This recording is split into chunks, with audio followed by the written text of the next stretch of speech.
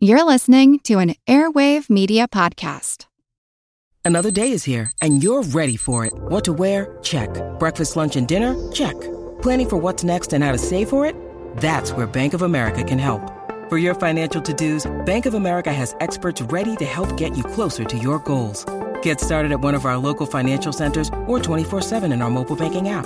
Find a location near you at bankofamerica.com/talktous. What would you like the power to do? Mobile banking requires downloading the app and is only available for select devices. Message and data rates may apply. Bank of America N.A., member FDIC. What does motion sound like? With Kizikans free shoes, it sounds a little something like this. Experience the magic of motion. Get a free pair of socks with your first order at kizik.com/socks. This is Doc G, and you're listening to the Earn and Invest podcast.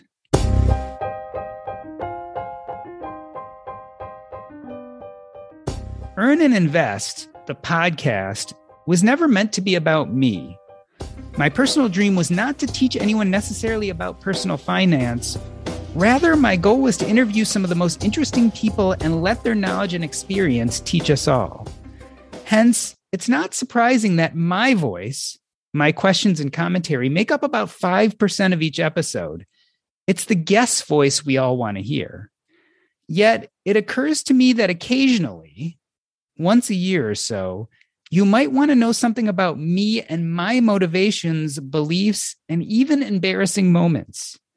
You might want to ask me anything. To help you do that, I've invited 3 fantastic community members here today to speak for you. Gwen Merz is one of my favorite people who I just so happen to have met through the financial independence retire early space. She is a fiery millennial, not only in the branding of her blog, but also in her personality. Gwen, welcome back. Thanks for having me back, Doc. It is so fun to have you back on the show. Gwen was on episode number 1 of What's Up Next. Very first one talking about real estate, because of course, Gwen is a real estate maven. Yes. I love me some real estate, which you know so well. Walli Miller is the powerhouse behind financiallythriving.com, a financial coaching program designed to help high-achieving professionals like you who feel overwhelmed by the thought of budgeting, saving, and investing. She was also a guest on episode 261 of Earn and Invest. Walli, thanks for coming. Thank you for having me back. This is going to be a great episode, Doc G. I know, and I'm on the hot spot this time instead of you. Yeah, exactly. And last, but certainly not least, Ken George is the CEO of Merit Standard Properties and is part of our Earn and Invest Facebook group at earnandinvest.com/Facebook. Kenny, it's nice to meet you here on the air. Same with you, Doc. I am so excited because you guys are the voice of our community. Before we jump into this Ask Me Anything extravaganza, I want to talk a moment about how you 3 got here. Gwen, let me start with you. How did you become a fiery millennial? What was your path to personal finance? Yeah, my parents raised me with strong financial principles. They taught me how to balance my checkbook back when you actually had to do it on the register and paper, and set up a budget and all about loans. But they didn't really teach me a whole lot about investing. So I was on a website that used to exist called Stumble Upon, and that one brought me to Mr. Money Mustache's blog. And so I read that and I was like, this guy's amazing. He really knows what he's talking about. Kind of went off the fire deep end from there. Talk about an aptly named website, Stumble Upon. We just don't name them so well anymore, do we, Gwen? We don't. No. And it was the perfect website too. You put in your interests and then you just click the next button and it would serve you up a random page that had been tagged as that one of those interests. It was perfect. So Walli, I'm interested in how you got here. Were you good with money growing up? I always was a little bit of a money nerd. So I would watch those Susie Orman retirement specials on PBS, right? Even as a teenager and in my 20s.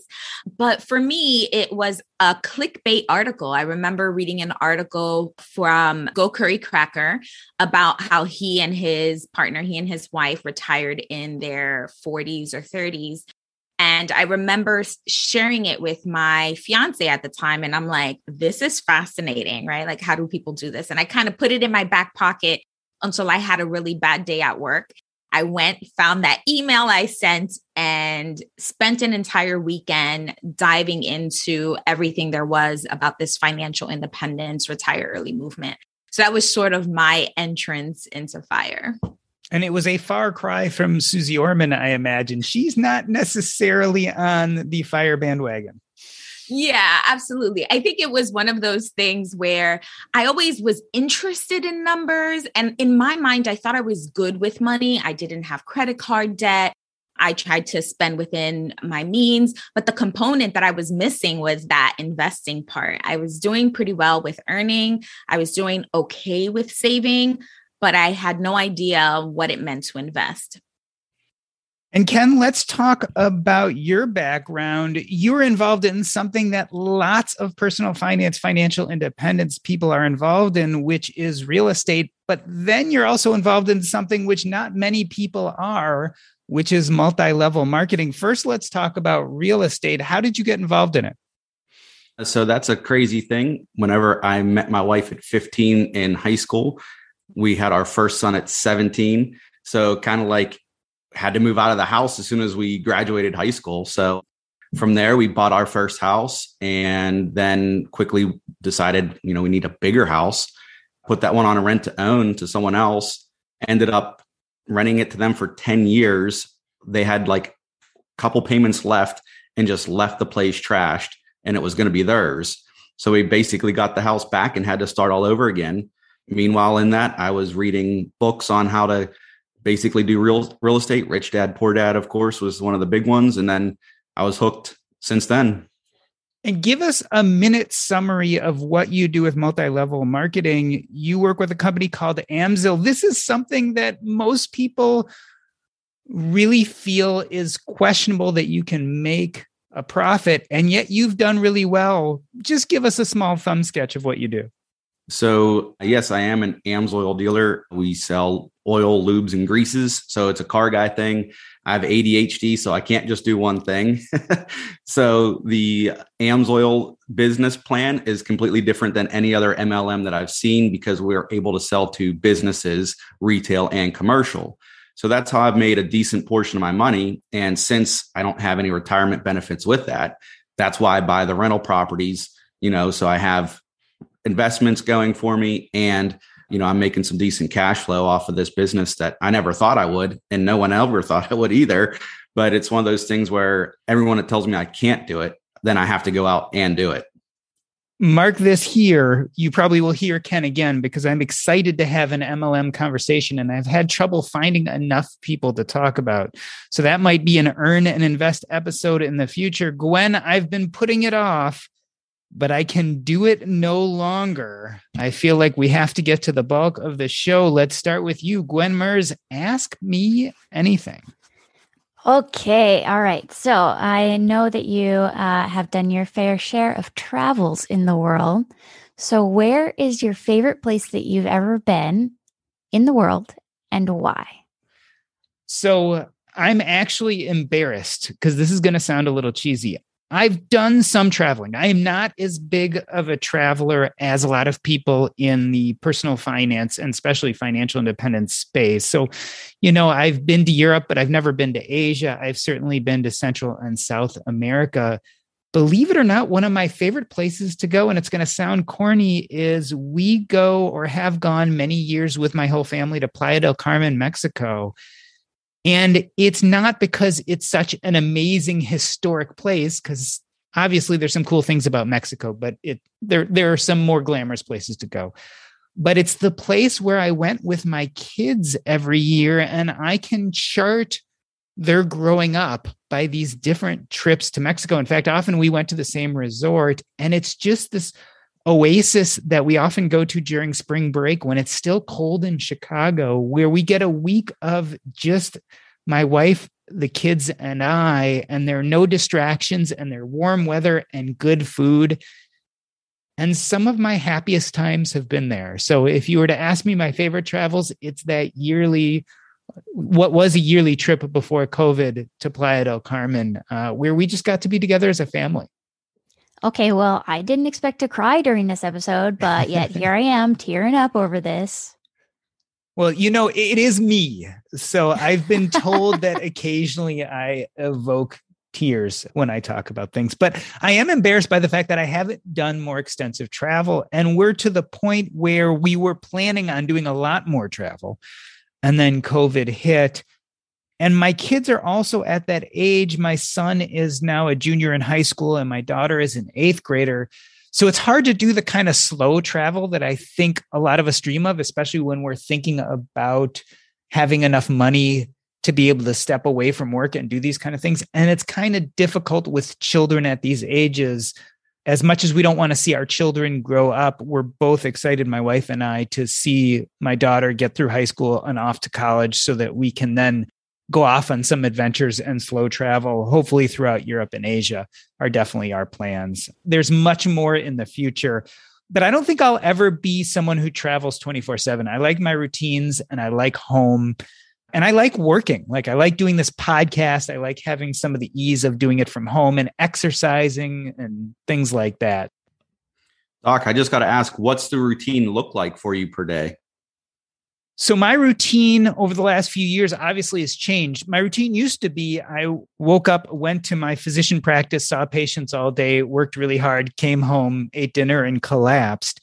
Over the last few years, I've had the luxury of pulling back from medicine and now spend a lot of my time doing things I like to do. So on a typical day, I will wake up about 4:45 or 5.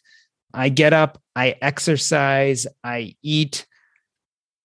And then the rest of the day is a mix of creative stuff. I usually try to read at least an hour or two a day. And some of that is for the podcast. So if I'm having people on the show, I'm reading their books, etc.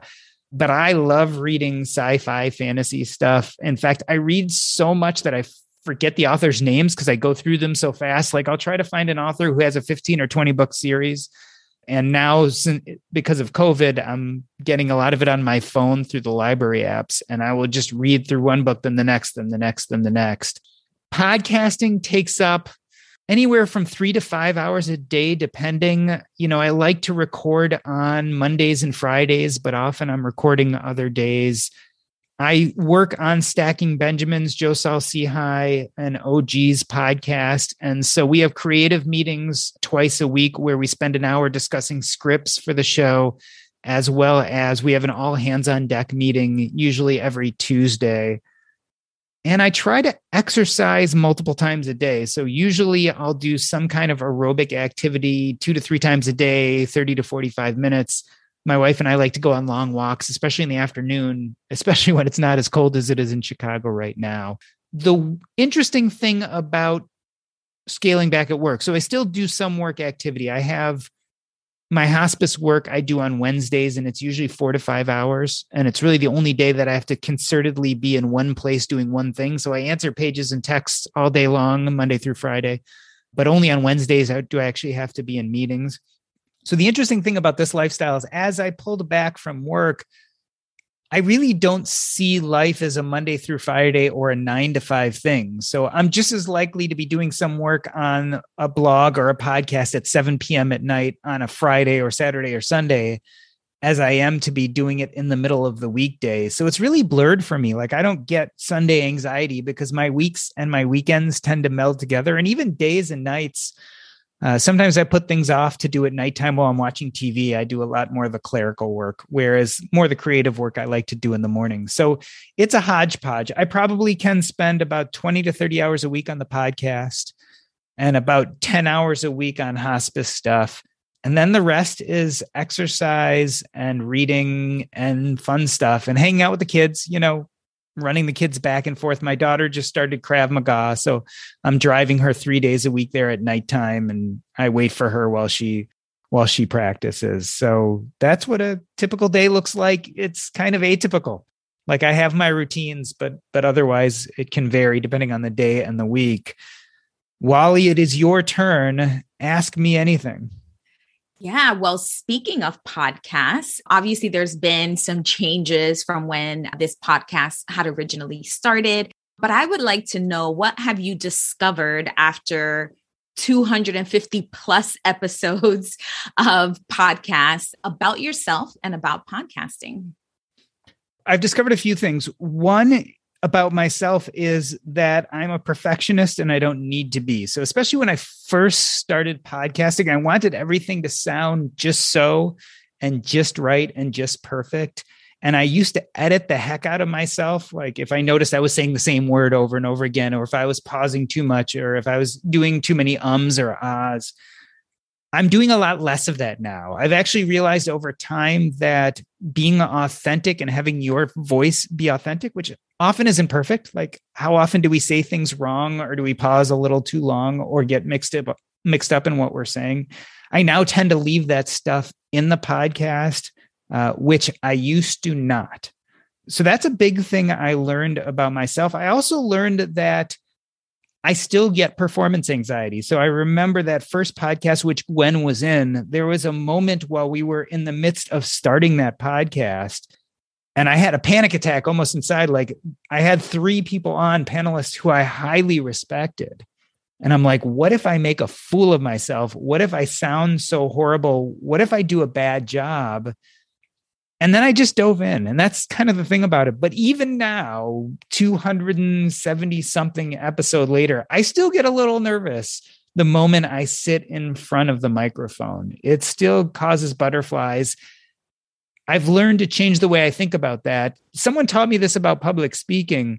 They said, if you're going up to give a talk in front of an audience, and if you're not getting butterflies, then you're probably not excited about the talk, and it probably won't be that good. I mean, you should be psyched and gigged up and ready. So now I tend to think of it as a really good thing. When I get that little anxiety, that pit in my stomach before it's time to go on, I think of that as something that's beneficial, and it means I still love what I'm doing. Well, if it's any consolation, you sounded fantastic in our first episode, and I could not tell at all. It's funny because, again, what was going on internally was not necessarily what was happening externally. The one lucky part about that first episode, it was all people I really felt very friendly with, people who I felt already knew me and accepted me and liked me. And so if you're going to do a venture like this, don't go for like the really big interview of someone who scares you or you don't know, or someone who's like so unreachable and you happen to get them. You don't want that to be your first one. I was lucky.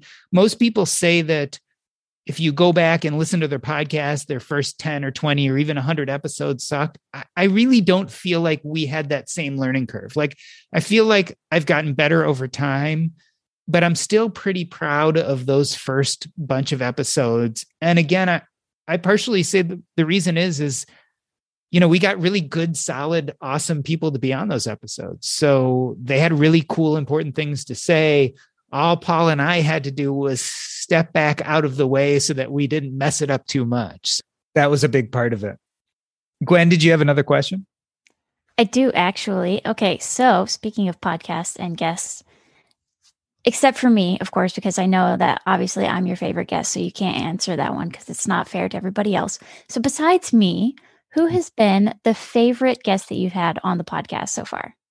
See, now that's an unfair question because I don't honestly want to play favorites.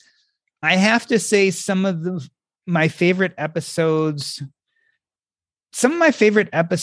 have been episodes either of people who are just really good friends, because that's a lot of fun, or topics of conversation that are important to me that I feel are difficult. So sometimes my favorite episodes are probably not other people's favorite episodes. So I've mentioned this many times, but in the first run of episodes, I think it was in the first 50, we did a bunch of episodes about what it was like to be financially independent and quote unquote other, whether that meant African-American or female or an immigrant, or the point was, what did it feel like to be financially independent and not be your typical white male? And so I loved that series of episodes because I just felt like they were so important. And it was so important for my evolution as a person to start looking outside of my own peer group that looked and sounded exactly like me. So to me, those episodes really felt groundbreaking. I don't know if they were groundbreaking for everyone else, but they certainly were for me and the way I looked at the world. I also have to say there are a few episodes that I do about once a year with different podcasters that I love. So I usually do an episode with the guys from Millionaires Unveiled once a year. And I just always have fun because I feel like we're shop talking. Or I do an episode probably once a year with the How to Money guys. And again, those are just really fun episodes because I feel like there's this connection because we're all kind of doing the same thing. And so there's an understanding of what it feels like to be producing this show on a regular basis and to really want it to come out well and sound good. Ken, you're up. All right, Jordan. I'm going to go for a good one here, I think. In the episode with Mark and Andrew, your brothers, where you all seem successful, which congratulations on that. You guys did mention you didn't have to worry about money in your 20s since college was paid for and it let you discover yourselves. Do you think having money for college was the most important part to make you and your brothers successful where you are today? Or was it the chance to have that ability of finding yourselves in what you really wanted to do and kind of find your passions? I think it was both. So there is no question that a huge hindrance to financial success is college debt. And if you come out of college with a huge amount of debt, it is going to hamper your ability to save and compound, right? Because if you can just save enough money between 20 and 30 and get it into assets like stocks and bonds that then grow over time, by the time you're in your 30s and 40s, you're going to do really well. So me and my siblings were freed of that issue. Now that came at a cost. As you guys have heard me talk about, what paid for our college educations was my father's life insurance policy. So my father died when I was 8. He had a $200,000 life insurance policy. My mom invested it aggressively, and that paid for all of our educations as well as graduate educations and my medical school. So I think plays a big part.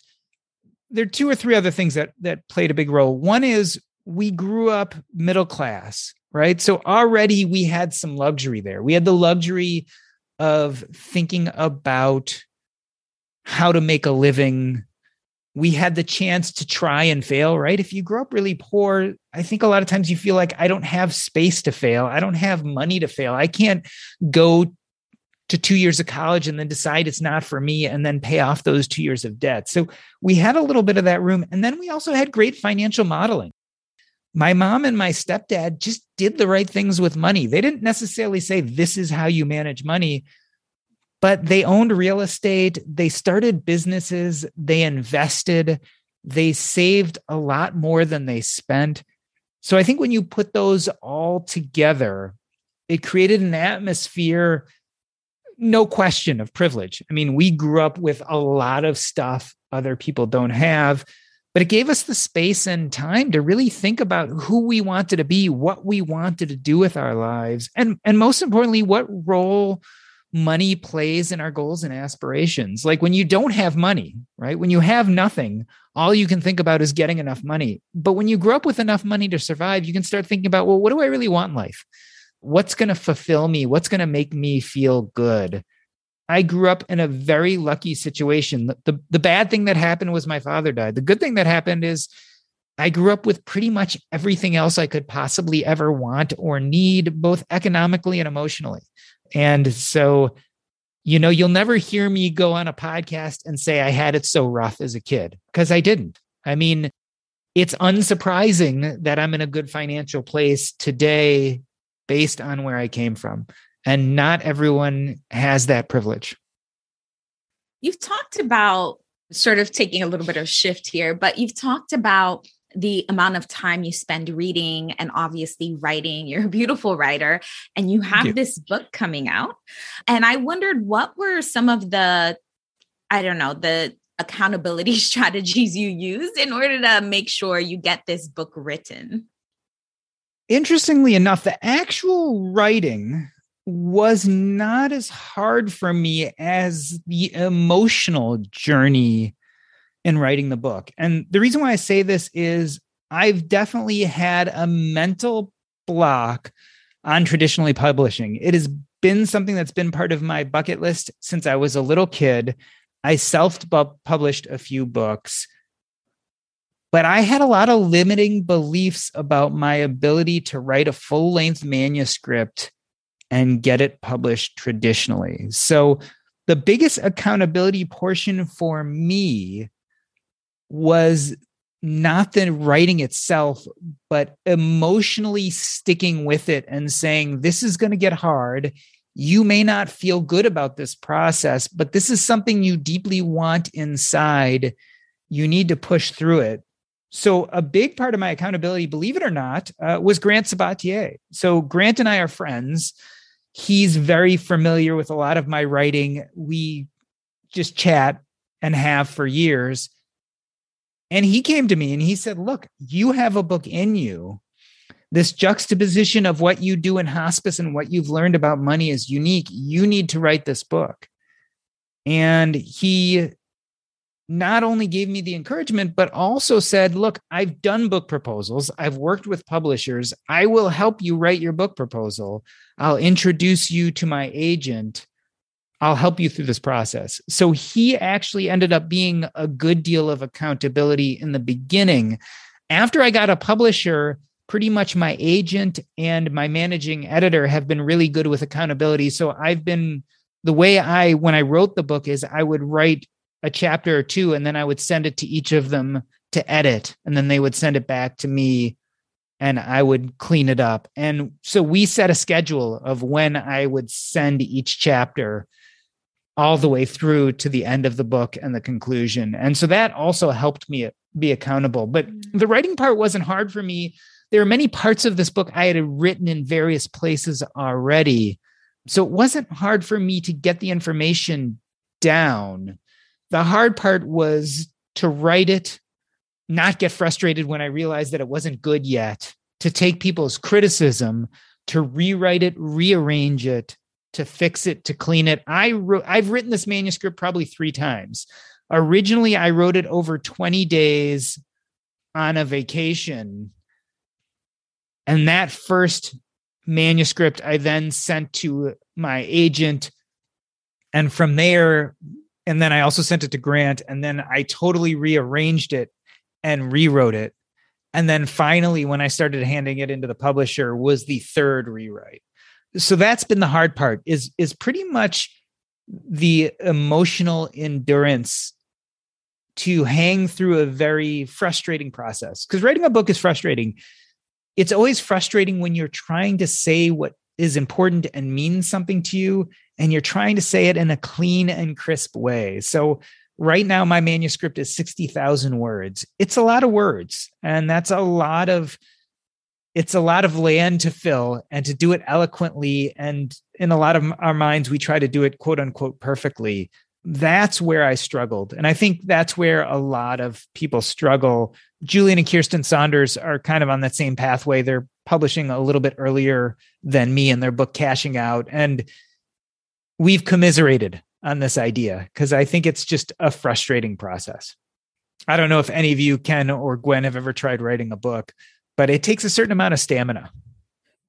I do a lot of writing all my ads and things like that for my businesses. It's kind of like crazy because I do all the marketing, we even do the stuff that we're sticking on the billboards at the local grocery store, So we do all that sort of stuff because you never know where you're going to find your next real estate deal or find, someone that needs an oil change. It's a little bit better than what they typically use now. So I know as a marketer, just trying to get things from your head to paper is definitely hard. Yeah, no, I have this thing called RSD, which is rejection sensitivity dysphoria. I don't handle rejection very well at all, which is exactly what writing a book is, over and over and over, being told, no, this isn't good enough, go back and rewrite it. And I would say, well, that's not good enough. Fine. I'm just not going to write the whole thing then, and just we'd give up. So I don't think book writing is in my future for sure. you definitely have to let go of some of the ego. What's helped me is I truly want this book to be incredible and fantastic. So I flipped the script a little bit and said, oh, you're telling me I can do this better. Let's make this the best product we can. So I've gone to my agent, I've gone to the editor, and I said, look, you're not going to hurt my feelings. Tell me how we together can make this the best manuscript possible. And so that's how I've been really trying to look at it, is how can I use my agent and my editor and the publisher as resources to make what I already have better. And I think if you look at it in that light, it gets a little easier. Tim Ferriss has a great podcast, and he talks a lot about getting through that and actually bringing everything from like so big and actually reducing things to less words. And that's the hardest part that he has, is making it smaller in size, like densing things down. So if you can say it with less words, it's actually more impactful than what it is having something huge. So that's the hardest thing I have, is trying to find out, how can I make this smaller, simpler, and easier to market without one of those cheesy taglines that you see everywhere, So I don't know if following anything on Tim Ferriss, he has some really great stuff on where he interviews people about that, a couple publishers, and they have some really cool stuff on there that they talk about.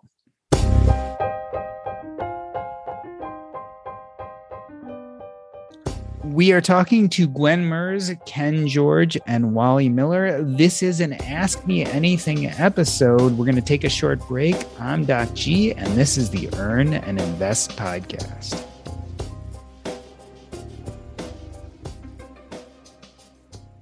This episode is brought to you by Range Rover Sport.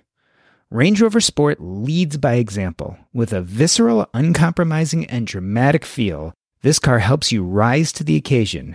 How does it do that? Range Rover Sport has powerful on-road performance and commanding all-terrain capability by combining assertiveness with signature Range Rover refinement. This is the car that redefines sporting luxury.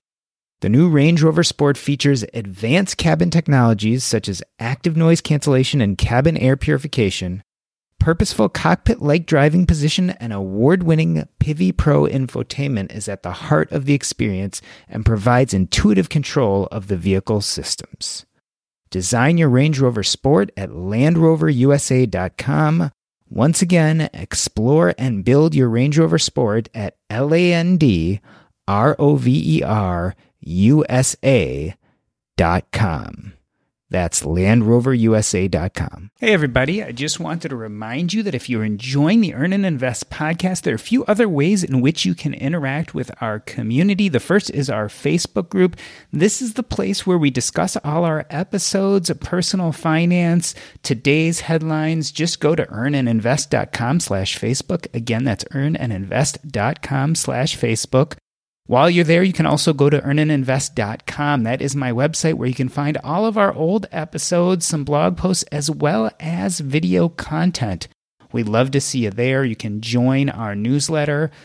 Also, my new website, jordangrummett.com, that's JORDANGRUMET.com, is now live, and there you can go to find out everything about the book launch, which is scheduled for August 2022. My book, Taking Stock, is about the confluence of my knowledge as a personal finance podcaster as well as end of life as a hospice doctor. I talk about the stories, what I've learned from taking care of people as they've neared death, and what that has taught them about money and happiness.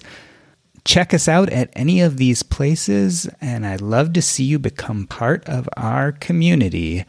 Now back to the show.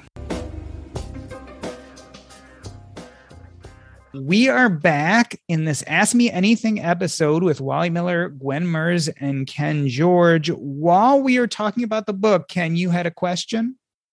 Yeah. So basically, it sounds like you're doing really well with this book, and with the podcast and how you bring us in. You really have a knack for language and how you phrase things. So do you find it hard making this book that hopefully all of us get to enjoy here soon? how to structure it and leave out some details, make a couple things ambiguous, and then touch on the things that are super important to you, to others, and what you think readers will enjoy? That's a great question. And part of the reason is there is a rhythm to writing. And certainly I'm a little bit of a musical person. I grew up kind of in the 80s and 90s and walked around continuously with rap music going through my head. So there's a certain lyricism to the way I express myself. If you've ever seen me do a public speech, or if you used to read a lot of my blog posts, and the rhythm of writing differs depending on what you're writing. So I'm used to writing blog posts. I've been writing blogs since 2004, 2005. And the rhythm of a 500 or 1,000 word blog post is so much different than the rhythm of a full-length manuscript. And so I had to think a lot about how I structured my stories along with my personal information, along with the financial information, and how to structure that all correctly so that it all flowed smoothly. And yes, unlike a blog post where you got 1,000 words to get everything out, get it out quickly, there's a lot more nuance in a book where you can bring up aspects of a story or a subject, touch on them, and then weave back into them later when it makes more sense. That was certainly something I struggled with when I did my first book proposal. I wrote it out. I got an agent. My agent and I felt like my platform wasn't big enough that it was an automatic sell to the publishers. So we actually hired in an editor to revise my book proposal. And she was fabulous.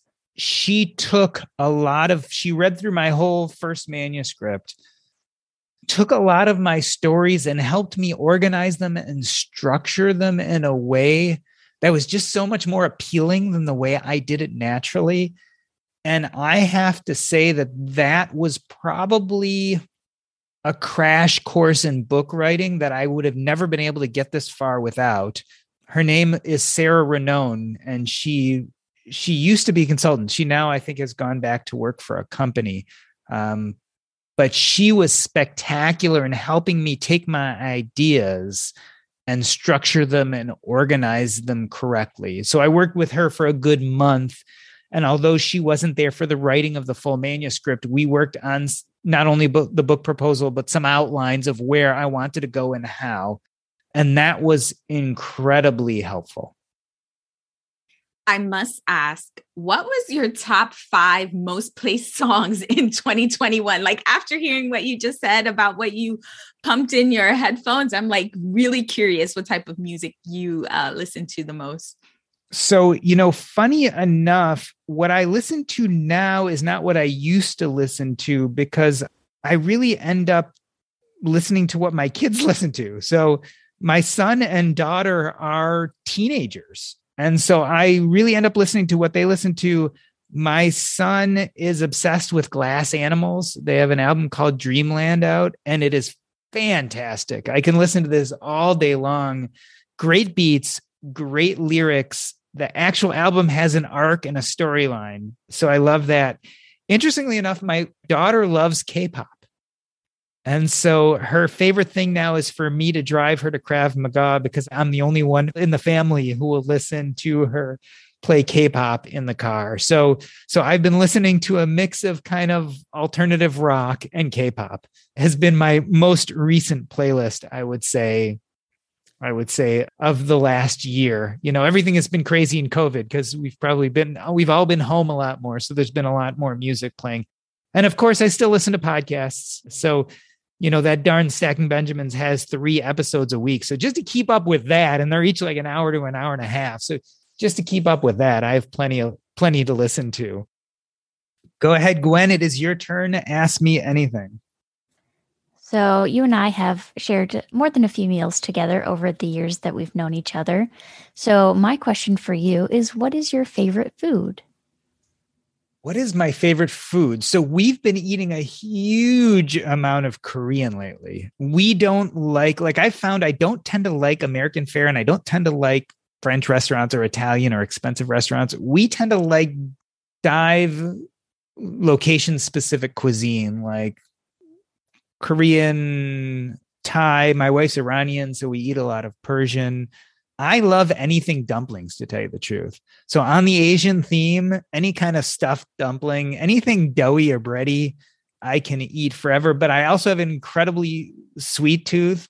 So any of those things too. I have to admit, though, I gained a lot of weight during COVID. So I've always battled weight a little bit. I'm a pretty thin person, but I grew up where food was like what I used to soothe myself. So I've always had food issues. So, about 6 or 7 years ago, I lost about 25, 30 pounds, and I mostly kept it off till COVID. And I've gained about 20 more back. But I'll tell you, most of that gain, I believe, actually was related to writing a book and not to COVID. Because I think my stress and emotional levels of dealing again with this very emotional process of something that I had very limiting beliefs about had me go back to thinking of food as something I used to soothe myself. So I'm back on the wagon. I've lost about 10 of it back. And I'm a pretty thin person. So most people look at me and say, oh, you're so thin, but I know what weight feels good. And so kind of there, but I like food. I like eating. It takes a lot of work for me not to eat everything in front of my face. Yeah. He's like, oh, don't worry, I don't like American food too much, but I have watched this man destroy an entire plate of chicken and waffles. So don't take that too seriously. That's American food. I hadn't eaten chicken and waffles ever, and I'd been hearing about it on like the Food Channel forever. So when we were at the Economy Conference, we were in Cincinnati and we were getting lunch, and I saw chicken and waffles, and I'm like, I'm getting that. But yes, I will destroy whatever's in front of me. So the key is not to put much food in front of me, and that keeps me from doing that. Ken, you're up. Ask me anything. All right, Jordan, here's a goofy one for you. Now, I was picturing that you were completely out of the medical field. I didn't know that you were still dabbling in a lot of it. But my big question is, listening to the podcast, it seems like you suffered burnout. And what did that burnout in the medical field look like for you? And is it relatable to the stress the medical staff is suffering today? I mean, with COVID and everything, I know my wife's a nurse and she's just like not doing well with everything that's going on. Now she's a NICU nurse, so she doesn't see everything that the frontliners do, but they have COVID positive babies and everything going on now. And it's kind of like, how did you deal? Was the podcast your way of dealing, or your investments, or did you kind of like sneak away from everything, or how did it work? How did it work for you, and how did it look for you? So burnout was difficult for me. I grew up thinking that being a doctor was the only thing I was ever meant to be. My father was a doctor. He died when I was young. I quickly felt like I could fill his space. And so I joyously rushed through college and medical school, feeling like this was exactly where I was supposed to be. I started to hit burnout in residency. I've told this story before. There was a night in the ICU. I was a second-year resident. I was the only one there. I had a patient die on me unexpectedly. His family came at 2 a.m. I had to sit with them and tell them that their loved one died and explain it to them and watch them grieve and mourn. And then they left. And after they left, a few hours later, after I'd been up all night and I was starting to work the next morning, because we would work 30 to 36 hours in a row, I started getting phone calls from the person who died, his daughters. He had 3 daughters. And the people who had come in the night before were his new family. No one had even told his daughters that he was in the hospital. And they were out of town. So I had to tell these 3 women, and they were kind of estranged from each other too. It was a very distant family. So I had to tell these women on the phone separately that their father died. And it was just such a stunning experience of grief. And it felt so horrible. And of course, I felt responsible. I mean, I was this doctor in training. It happened on my shift. It happened unexpectedly. And that was like the beginning of what I eventually would call my burnout journey. I got really good at building these walls to emotionally protect myself from the scary, hard stuff that I had to deal with on a regular basis. I mean, patients died all the time. We did the best we could. It was difficult and sad. And I was exhausted after working hours and hours on end. And it's a very confrontational system. Like, you learn how to really fight in medicine because you're always fighting. You're fighting your patients' families because they're angry at you or they think you should be doing something that you're not doing. You're fighting your fellow doctors because it's 3 a.m. and your patient's dying and they need an emergency CAT scan. And the attending radiologist doesn't want to come in because they're sleeping at home. You are continuously fighting and dealing with stress. So what happened to me is I became a fairly cold person. I had built these walls. I had trapped all the bad things out, but then I had also kept all the bad things in because I wasn't letting them out. And so I realized over time that I had become a person that I didn't want to be. And so when I started practicing medicine, I still loved the actual academic part of seeing a person who had a medical problem and trying to fix it. But all the administrative stuff, all the late nights, and all the difficult things started to weigh on me. I've pretty much think it was the birth of my son that woke me up a little bit. Because when my son was born and I held him in my arms in the delivery room, I realized that I can't go on like this. Like, I'm going to have children. I have to learn how to love them and be open with them. I have to learn how not to be cold. And so that started the process of me relearning my emotions. And I started to not be so afraid of being hurt by what I was seeing in the world and started to accept it more. But the price was that I also didn't love medicine as much anymore. Like, I saw what it had done to me and it didn't feel good. And so I started looking for ways out of medicine, probably in my mid to early 30s. And that's when I started doubling down on side hustles and investing and buying real estate. I did all these things to emotionally create a situation where I could leave medicine when I was ready. But I had none of the vocabulary or understanding what enough really looked like, both financially as well as emotionally. I eventually learned the financial part when Jim Dolly sent me his book, The White Coat Investor, to write about it from my medical blog, because I was writing about medicine at the time. And when I got that book, I learned pretty much everything I needed to know about personal finance, financial independence. I realized I probably had enough money to stop working at that moment. That caused lots of depression and anxiety, because then I finally realized, okay, I can leave medicine, this thing that's burning me out, this thing that doesn't feel like me anymore. But I also had no idea what did feel like me. And so that at that point is when I started slowly drawing back from medicine. I didn't do it all at once. I just started to get rid of the things I liked the least. So my private practice was taxing. So I kind of subtracted that out of my life and did nursing home work and hospice work and some side hustles. The nursing home work, I was starting to get calls on the nights and weekends, and that was a problem. So I eventually subtracted that out. What I was left with was the one thing that I truly loved about medicine, which was hospice work. There's always a simple question I ask people about your work. What part of your work would you do if no one was paying you? If they said, sorry, we have no funds, is there any part of your work you would still do? So for me, that was the hospice work. So I knew that that was something I wanted to hold on to. And that's why I didn't leave medicine completely. I financially could have, but it was the one thing I knew that still added to my sense of purpose and to my identity. Now, the hard part is, as I was subtracting those things, I had to then start asking the really tough questions. Who am I? What is my purpose? What do I identify with? Who are the kind of people I want to spend my time with? I dove into personal finance.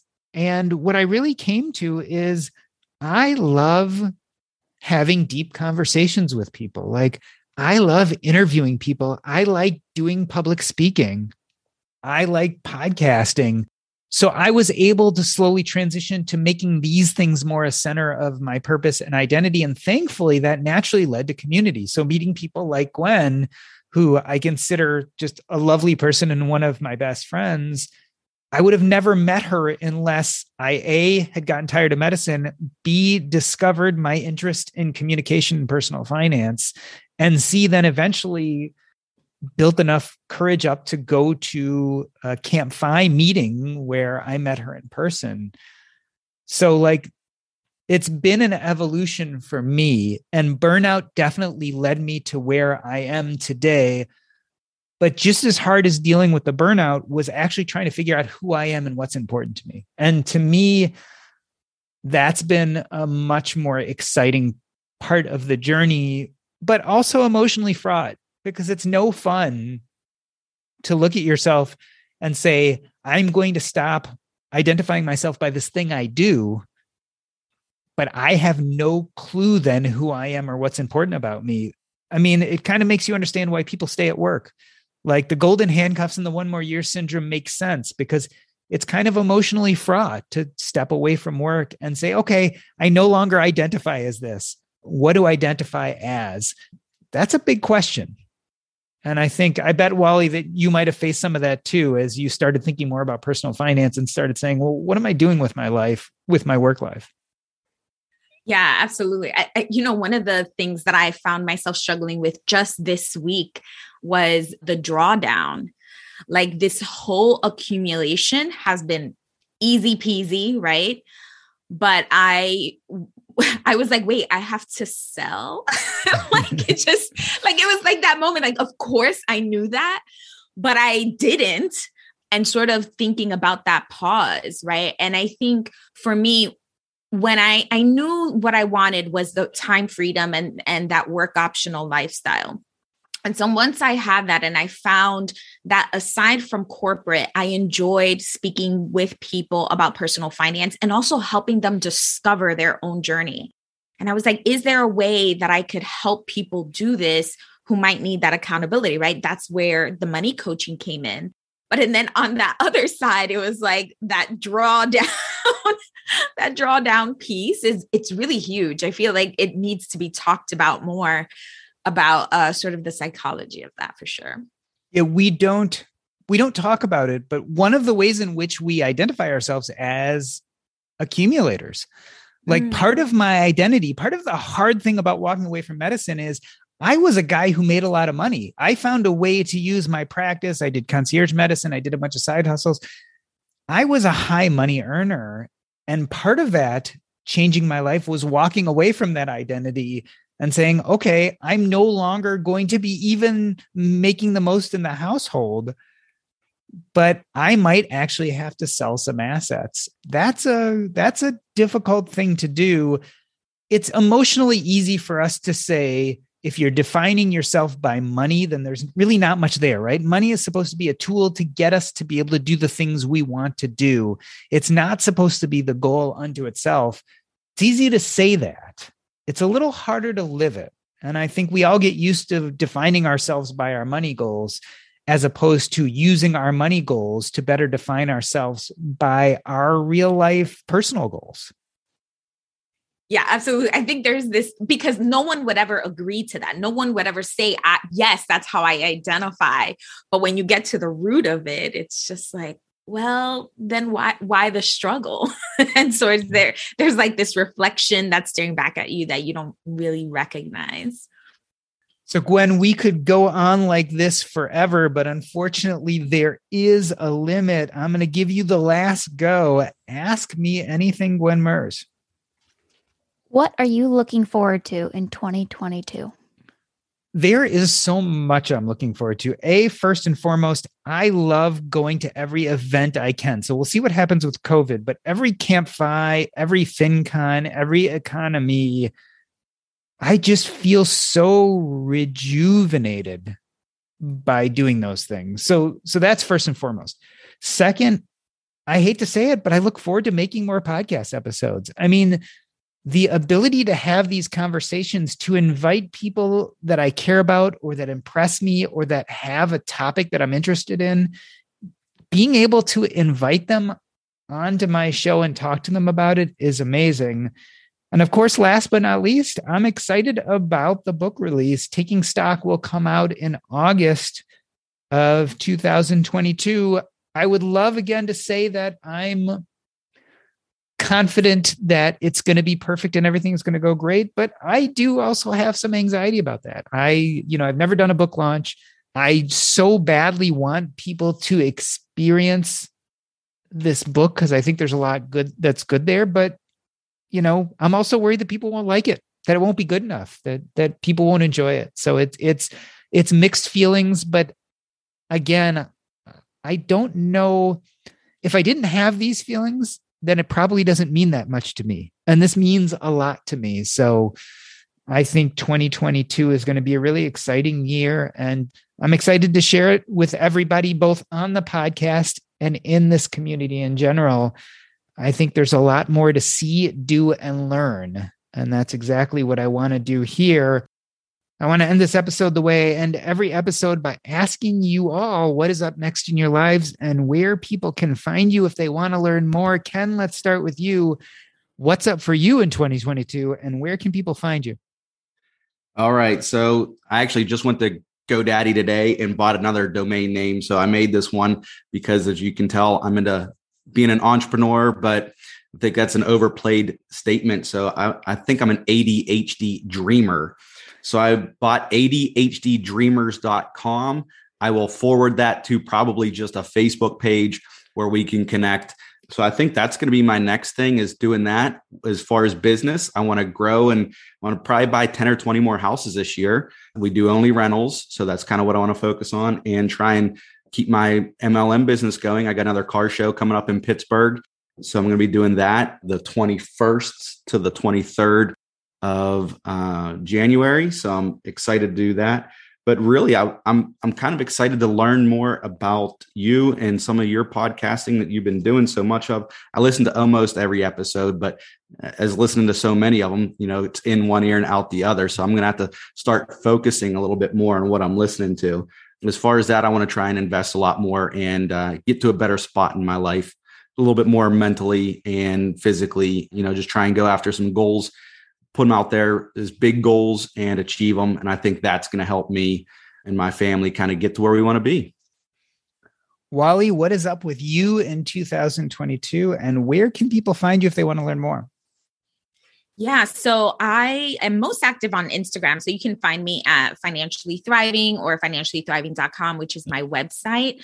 I actually also have a separate website where I document my FIRE journey. But since I really been focused on growing the money coaching business, I've left blogging for a while. So I want to go back to that because I think, especially as I get closer to leaving the corporate world, there's a lot of emotions there and a lot of some reflecting that I've been doing that I think is important. I've been searching for the material on it and I haven't found it. So I think that might be a good area to delve into. So that is what's up in 2022. And Gwen, what is going on with you this year and how can we find you? That's a great question. And I don't know if I know the answer of what 2022 is going to look like yet. It's a period of change for me. I'm moving this weekend, actually. So by the time this airs, I'll have moved to a new place. Just kind of free to do whatever I want within, bounds of COVID and whatnot. So I don't think that I know what I want to do because my plans have completely changed over the last 6 weeks or so. So yeah, it'll be a fun period of figuring that out. I'm in talks to start a new podcast, which doing guest appearances on shows like yours really, make me happy. And I do love podcasting and miss podcasting a bunch. So I'm pretty excited to get back in the chair behind the mic, maybe start a new podcast with some people that I know in the community. I think that's probably the most concrete thing that I'm going to explore so far in 2022. But like Walli, I have a blog that I haven't necessarily been tending very well over the last couple of months or years because creative energy was a little hard to find. But my blog is Aspiring Millennials. I will be making an effort to be more active on there.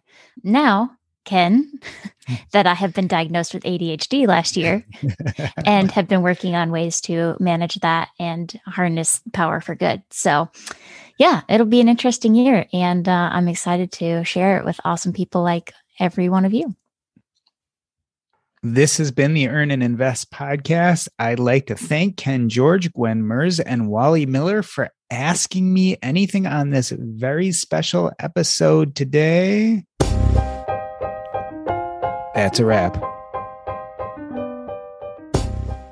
Have you been considering investing in real estate?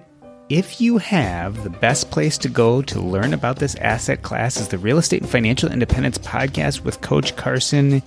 Here, Chad, aka the coach, talks about real estate and gives you all the tips and tricks. But not only that, but he has guests on real proof of concept about how to reach financial independence by mastering this tricky asset class. Check them out.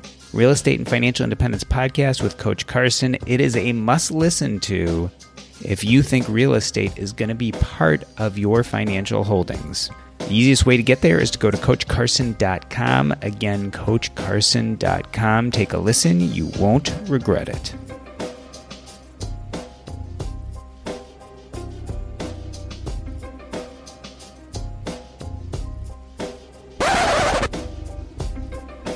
Awesome. Anything you guys want to ask that we didn't talk about after showtime? Anything that was big that we didn't get to?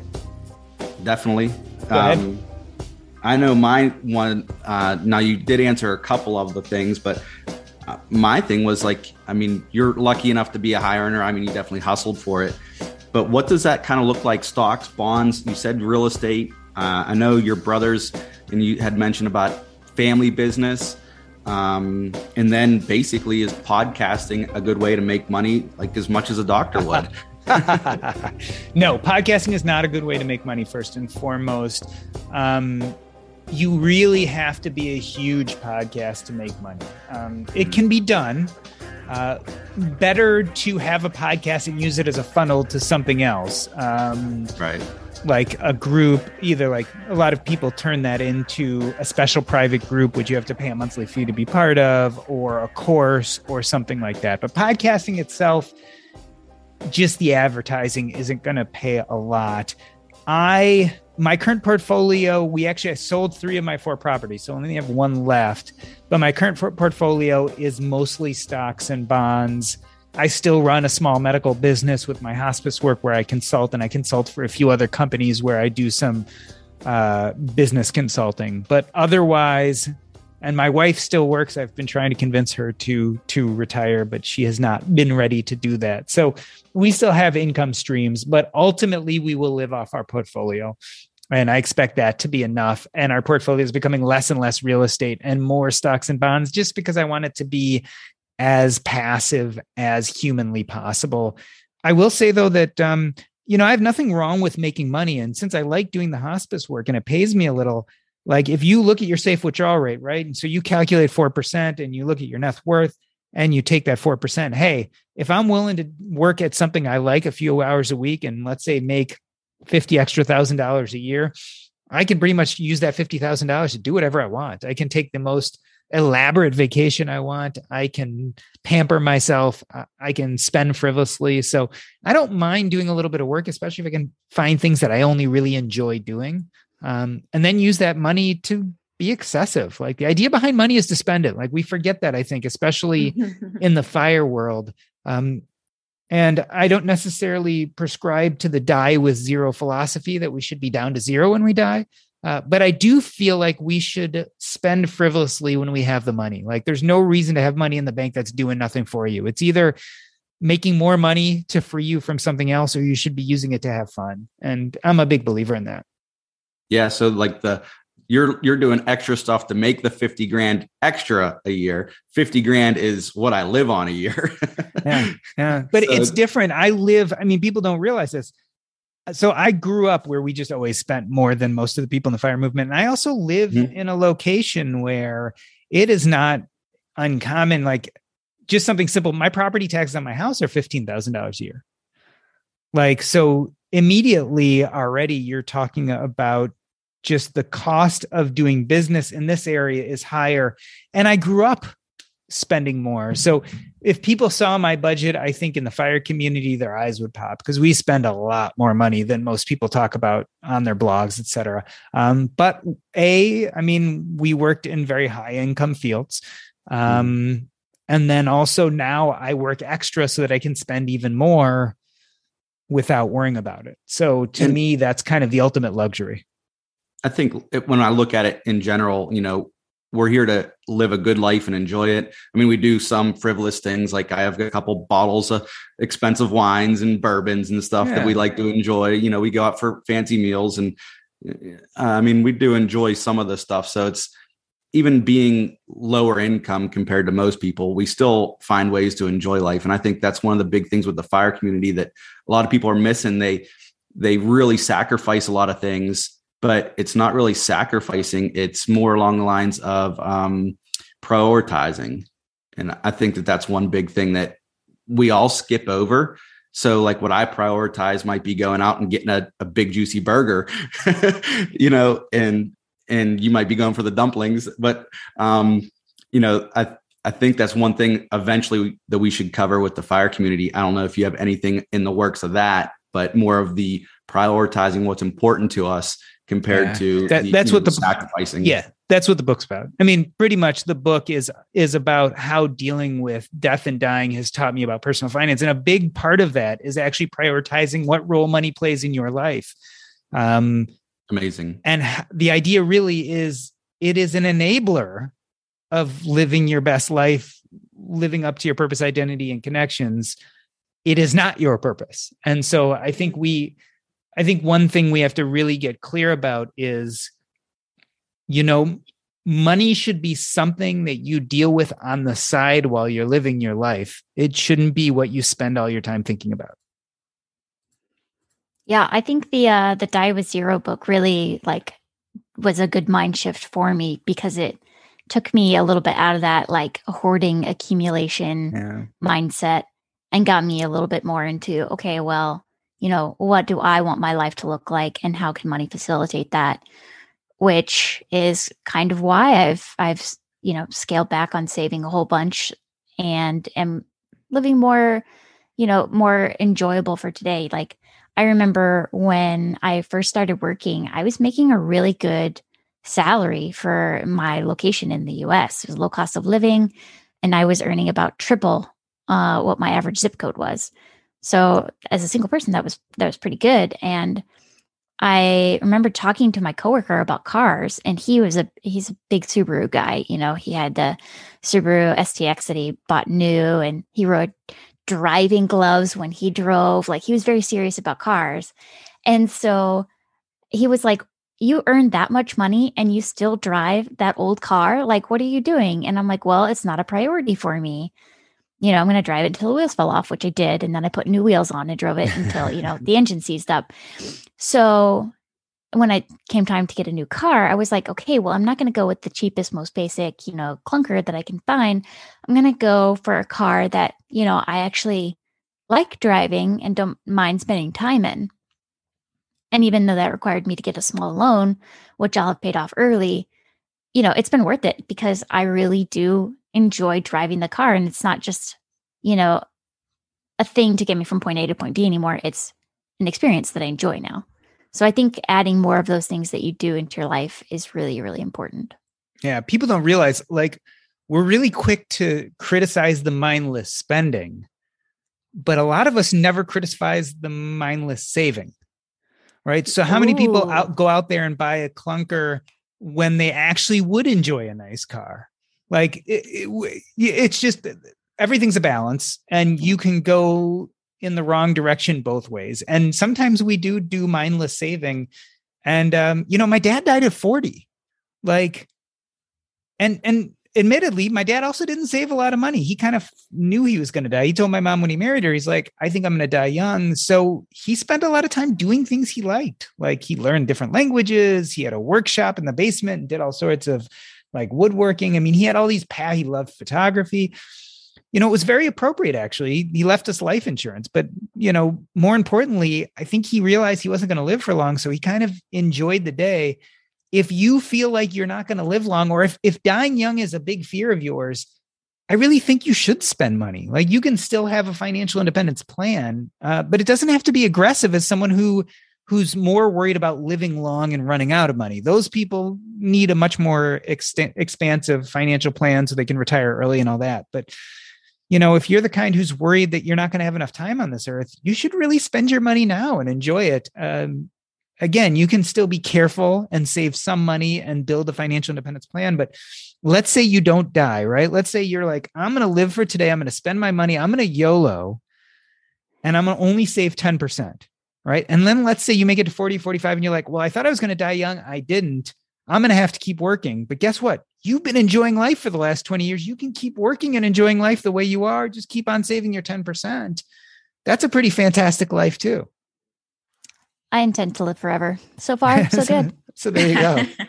Well, that's the other thing about the ADHD. So it's like we see both sides. So Gwen, you probably see it too then, like, oh, I see this big balance going up in my investments and I have more money than my parents ever had.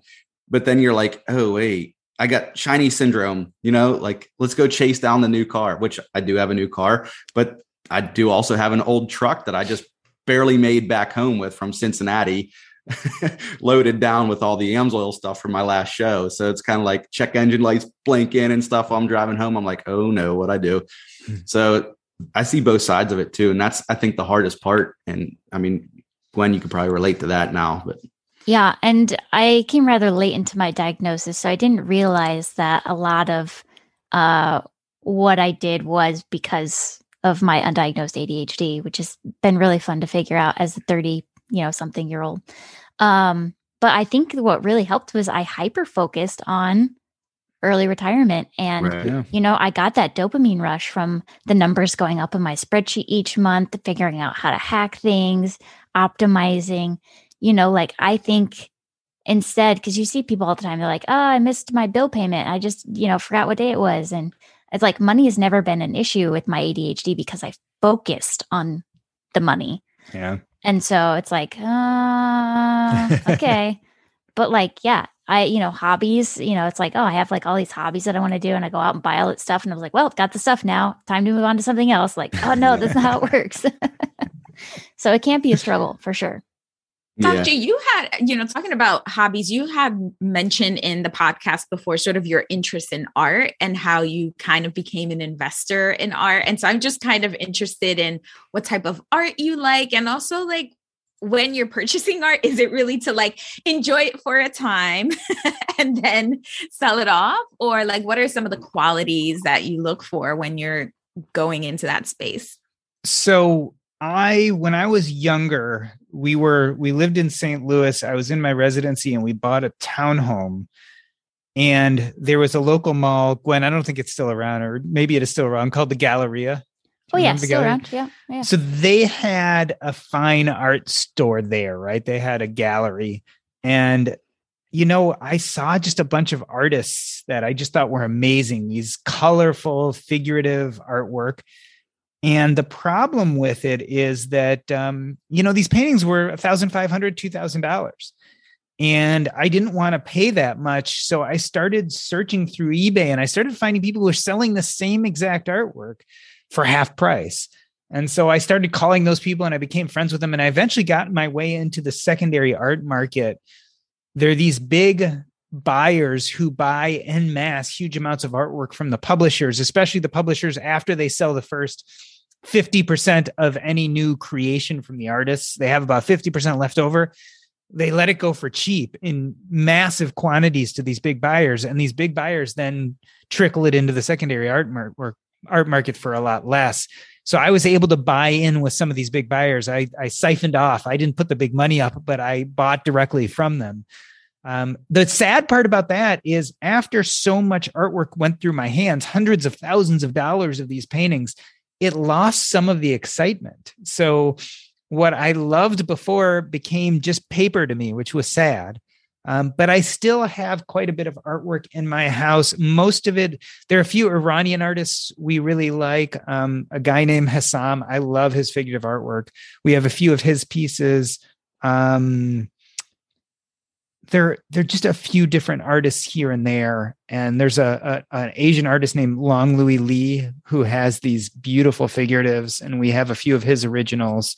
There's an Iranian artist named Issa Shojai, and we have a few of his, like over the years, either through my connections or finding them on eBay. We found some pretty good deals on a bunch of artwork. So we have artwork all around our house. We have so much that we have some of it just like leaning on our floors, et cetera. It's all left over from my old business. But I still enjoy it. Yeah. You can see it behind me. That's actually a piece that we bought. That's just a print that we bought while we lived in St. Louis. So I still do love the artwork. Like I still walk into a room and look at it, and then it still captures my attention. I think it's really cool. So I still enjoy it. I don't buy as much anymore. We just don't have enough space. Our house is not big enough. We don't have enough walls for all this artwork. So That's what it's like with the car shows. All the cars there, they're automotive art. You know, these things are millions of dollars tied up in them. You wouldn't even think about it. And it's just like, you see people build this stuff with their hands, and the paint to the way that the metal flows, the engines that they build. It is really cool seeing that stuff. Yeah. So that's putting it all together. Like, that's the art that I like. Everybody likes their different art. Yeah. I like the 3D stuff, the shiny, the matte black, all that stuff. So I think we're all into something that is eye catching and fun for us. It's true. I'm a sucker for a beautiful quilt, as evidenced by my background. And so the point is, I think it's fine to spend on those things. And a lot of us would say, we'll work an extra few hours to do or we'll stay at the job an extra half a year, because you know what? I kind of like the job. It kind of gives me a schedule and gives me a place to go and makes me sure that I never have to worry about my finances because I have that little bit of income coming out. So to me, that stuff's worth it. All right. Well, thank you guys for doing this. I think this is going to come out great. I will edit it up. I will send you a copy when it's ready so you can take a listen. Okay. But I think it'll go live in the next few weeks, within the next 3 or 4 for sure.